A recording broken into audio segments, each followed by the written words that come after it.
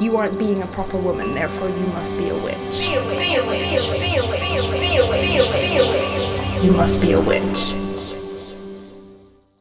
So, welcome on this end of November full moon, this episode of Missing Witches, and this strange tipping end part of this fucking strange year.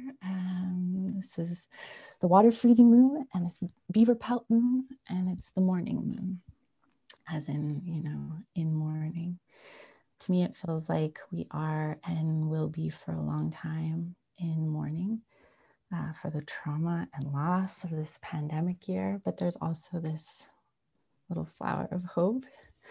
And so it feels so right to get to talk to our guest for this episode, Salima Nawaz, author of the beautiful and deeply, weirdly prophetic novel, Songs for the End of the World. I love this book so much. But Salima, hi and welcome to the Missing Witches cabin.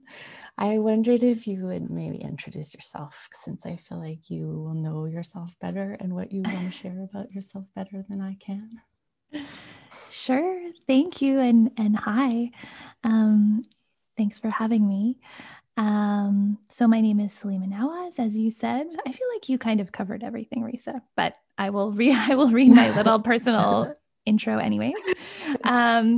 I'm a Montreal-based writer. I've written short stories and 2 novels, including Songs for the End of the World, which came out this year from McClellan and Stewart. It's gotten some attention because, it was written completely before COVID-19, but it happens to be about a handful of interconnected characters living through the opening weeks and months of a novel coronavirus pandemic that also within the book takes place in 2020. God, I loved this book, and it just is so deeply surreal in a deeply surreal year. I can only imagine how surreal that's been for you. It has been really surreal, but there's this weird way, and I haven't really said this before, but I feel like the Missing Witches podcast is an okay place to say this, which is that in some ways it was almost not surprising, even though it was so surreal. For anyone who's read the book, there's a character in the novel who's a writer who has written a pandemic novel that within my novel, it seems as though his pandemic novel is coming true, right. Which is like this extra meta level, but to go back to from the very first moments I was planning the novel, I was imagining what if it came true, Wow. I imagined this happening from the very first moment I started thinking about the book. That's why there is a character in the book who has written a pandemic novel that seems as though it's coming true. So of course it's incredibly surreal and it's super weird, but it also takes me back to that first moment of conceiving the book and imagining this exact thing happening. God, I don't even know how to wrap my mind around what that is like. I mean, except that there is that moment of writing that I can relate to, where you're like, this is both story, just the fun and joy and crazy head fuck of telling a story, and also this is true somehow. It took me so long to write it. I was writing it for years, and there were times where it just felt like I would never be finished writing it. And now it feels like I'm living in it, and it still isn't finished. So that is kind of the freaky part. Yeah. And now you're a little bit outside of the bounds of the book, but you're still, True. It still must feel like you're inside the fictional world. Yeah, a little bit.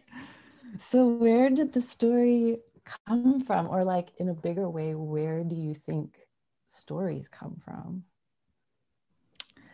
That's a big question. I think, I think stories are are inside us, you know, that they're always within us. Human beings, you know, have always been telling stories, and it's like part of our makeup, like it's part of our DNA, like those myths and those archetypes are just part of who we are. So I think stories are inevitable in a way. I always have this image in my mind since I read this. I think it's an Elizabeth Gilbert thing, talking about she felt like she was always just watching like wind come across fields, that was the feeling of like waiting for stories and being hit by them. Oh, wow.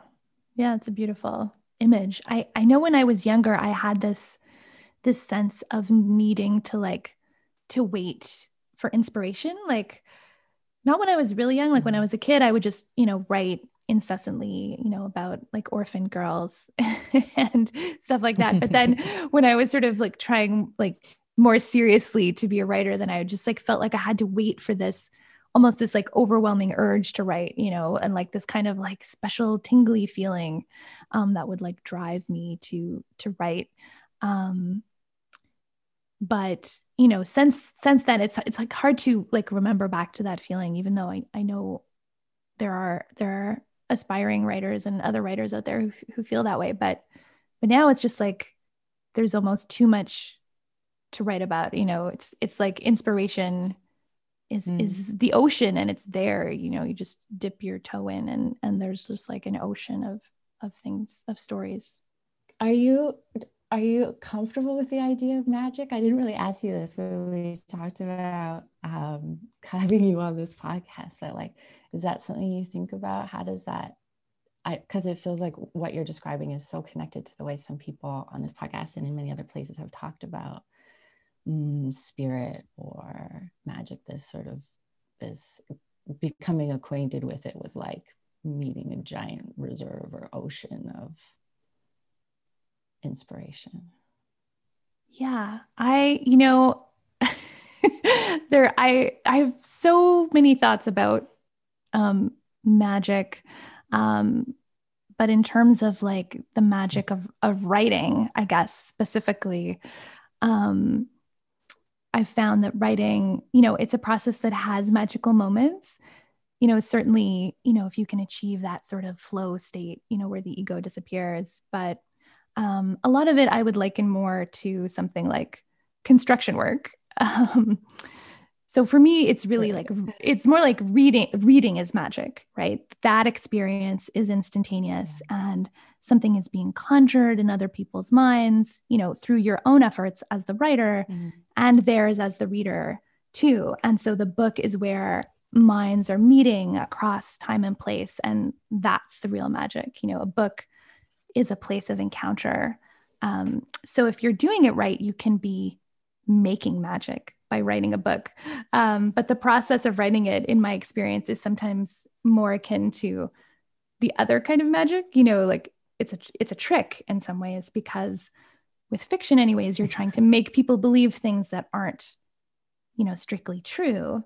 But of course, there also has to be real truth within it. So it's like both a kind of sleight of hand as well as a kind of bringing forth of deep inner truths, you know, that will resonate with people. And that part of it might be more like craft, which has a really powerful overlap, I think. Yeah, absolutely. Have you had witchy moments, quote unquote, before this moment of realizing you'd written a book about what was happening?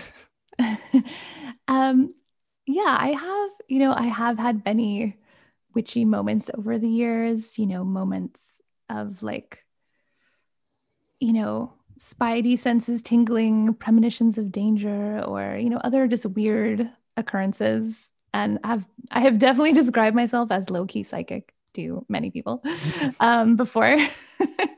But it's, you know, it's the kind of thing that I feel like in general, I've like moved further away from over the years, because I think anyone who has ever like come out as a witch to their friends, you know, as I did in high school, or, you know, come out as anything that's a kind of fringe belief or practice or outside of the norms of of society. It's just like once you've kind of faced that blowback or that judgment, you know, you're just always hesitant, you know, and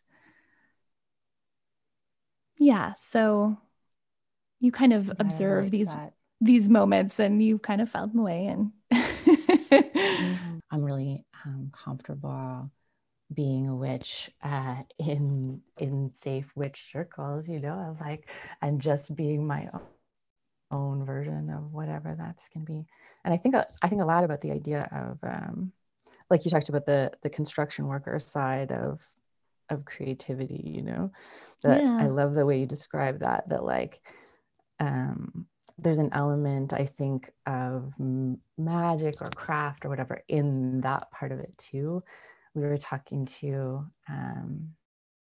a witch for another episode who made a really astute observation. I think we talk sometimes about how like you have to do the mundane work and then you can do, you know, a ritual or something, and that those two pieces go together, but you have to do the mundane. And her flip on it, Loretta, the Death Witch, was that nothing is mundane, you know, that all of that work, in her case, she's talking about activism in the streets, that all of that is part of the magic of making a new world, you know. And I think writing a novel that's really full of like love and hope during a global pandemic can help us kind of craft that into the world, you know. Yeah, know that there's that hope in it. Yeah, I think a lot of the everyday things that we do, you know, those everyday rituals, those everyday practices that underpin everything are important. And you definitely can't finish a novel without a lot of grunt work, unfortunately. I wish it were just like magic, like literal magic. But sadly not. No, sadly not. Yes, we're in the process of edits still, and definitely not magic. Lots of just rereading, catching typos. Yep. I think that there's a lot of people who have a book inside of them that they don't know how to get out. Yeah. Do you have advice on, you know, maybe not necessarily writing something prophetic, but at least maybe true? Oh, that's a good question. I think something that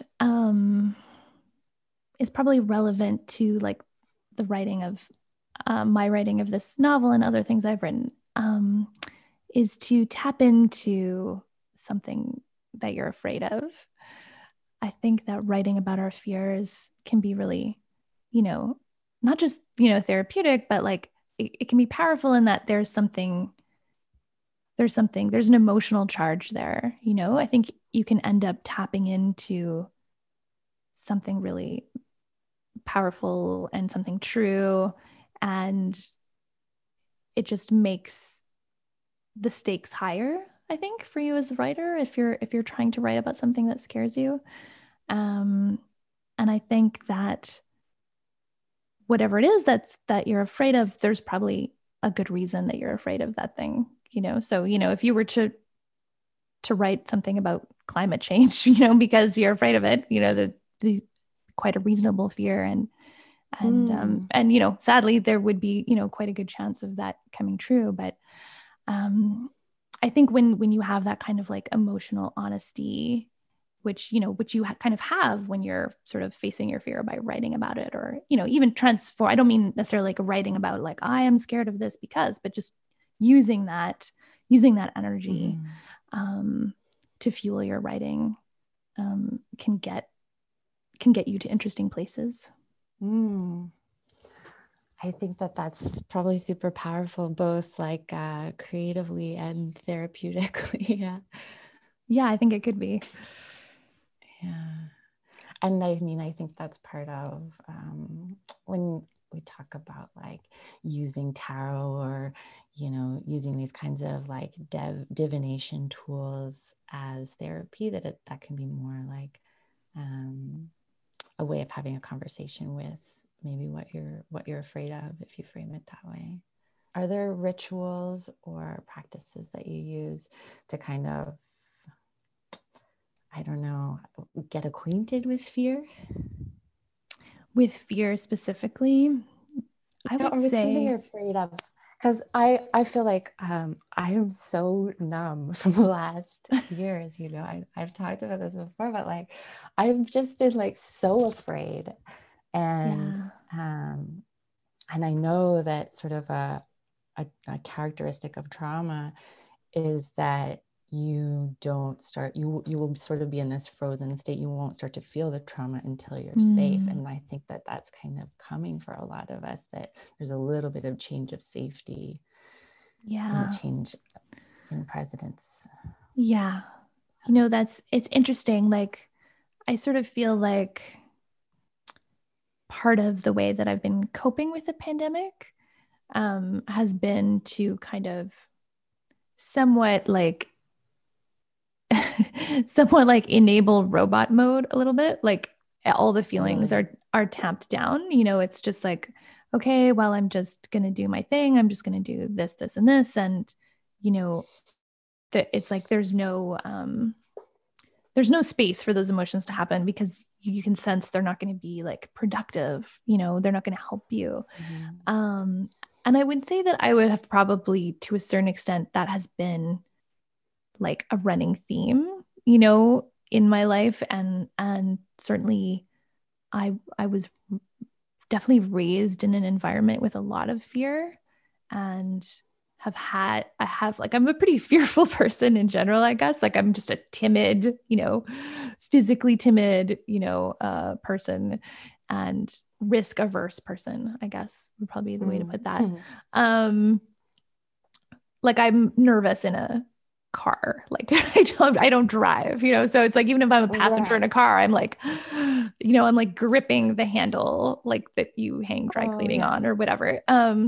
So yeah, in terms of like, so your rituals are maybe less about like getting in touch with fear and more about a healthy creative relationship with fear. Yeah, I mean, I think a creative relationship with fear is probably like the most productive thing I can do with it personally. And I like, in some ways it feels like repressing the fears that I have is like the only way to deal with them, like the only way to be a functioning person. But I think other people could probably like, I actually like what you said about the tarot in terms of that as being a conversation. Like, I think that's a useful tool for conversation with yourself, like with things you're trying to work out. Or, you know, I think it's even interesting from a story point of view, potentially, you know, if you're working with characters, it can be interesting in that way. Certainly like a ritual that I use to self-soothe, which is, I think, a very common, you know, secular ritual, but one which is actually pretty witchy, is like the hot bath with, you know, candles, salts, oils, like it's all there. It's like a big potion that you are like immersing yourself into, and which is very soothing. Something that we all need and deserve, you know, like, I think a useful concept around this full moon can just, well, you know, it's a morning moon. So if there's something that you're mourning, then giving yourself permission to do that is a good idea. And then it can also be good magic at this time to get rid of something, even if you're just going to clean a drawer. That's a good practice for right now. So and that's something I'm going to just continue to try to carry from my COVID terror coping mechanism. It's just lovingly dust one thing. That's a good idea. That's what I got today. Oh man, thank you so much for being here with us. It feels like soothing, even though we're talking about fear and anxiety. I'm a very anxious person too. And all of this work has been helpful for me, and just in writing, especially, and just being able to talk about it. And I love reading your book so so much. I hope more of our readers can discover more of your work beyond this novel, through our conversation and finding and following you. Can you let people know how they can find you and follow you and pay you to do things, pay you to write, buy your book? I don't know what. Sure. Yeah. Well, I guess I'm online at salimanawaz.com. I finally cracked and got a website. And I'm on Twitter. And, I would really recommend, if you are going to seek out Songs for the End of the World, to do it at your local independent bookstore. Yeah, we love our local. We just got a great big box from Drawn and Quarterly for my kid's second birthday. And that, again, drenched me in the magic of books. Just getting to pour over them with a 2-year-old. Oh, yeah. Yay. And Drawn and Quarterly is my preferred bookstore. That's our home base in Montreal. Yeah. Thanks again. And thanks for your beautiful book and spending this time with us. Thanks for having me. Don't forget to go to foxglovefarm.com and use offer code MissingWitches.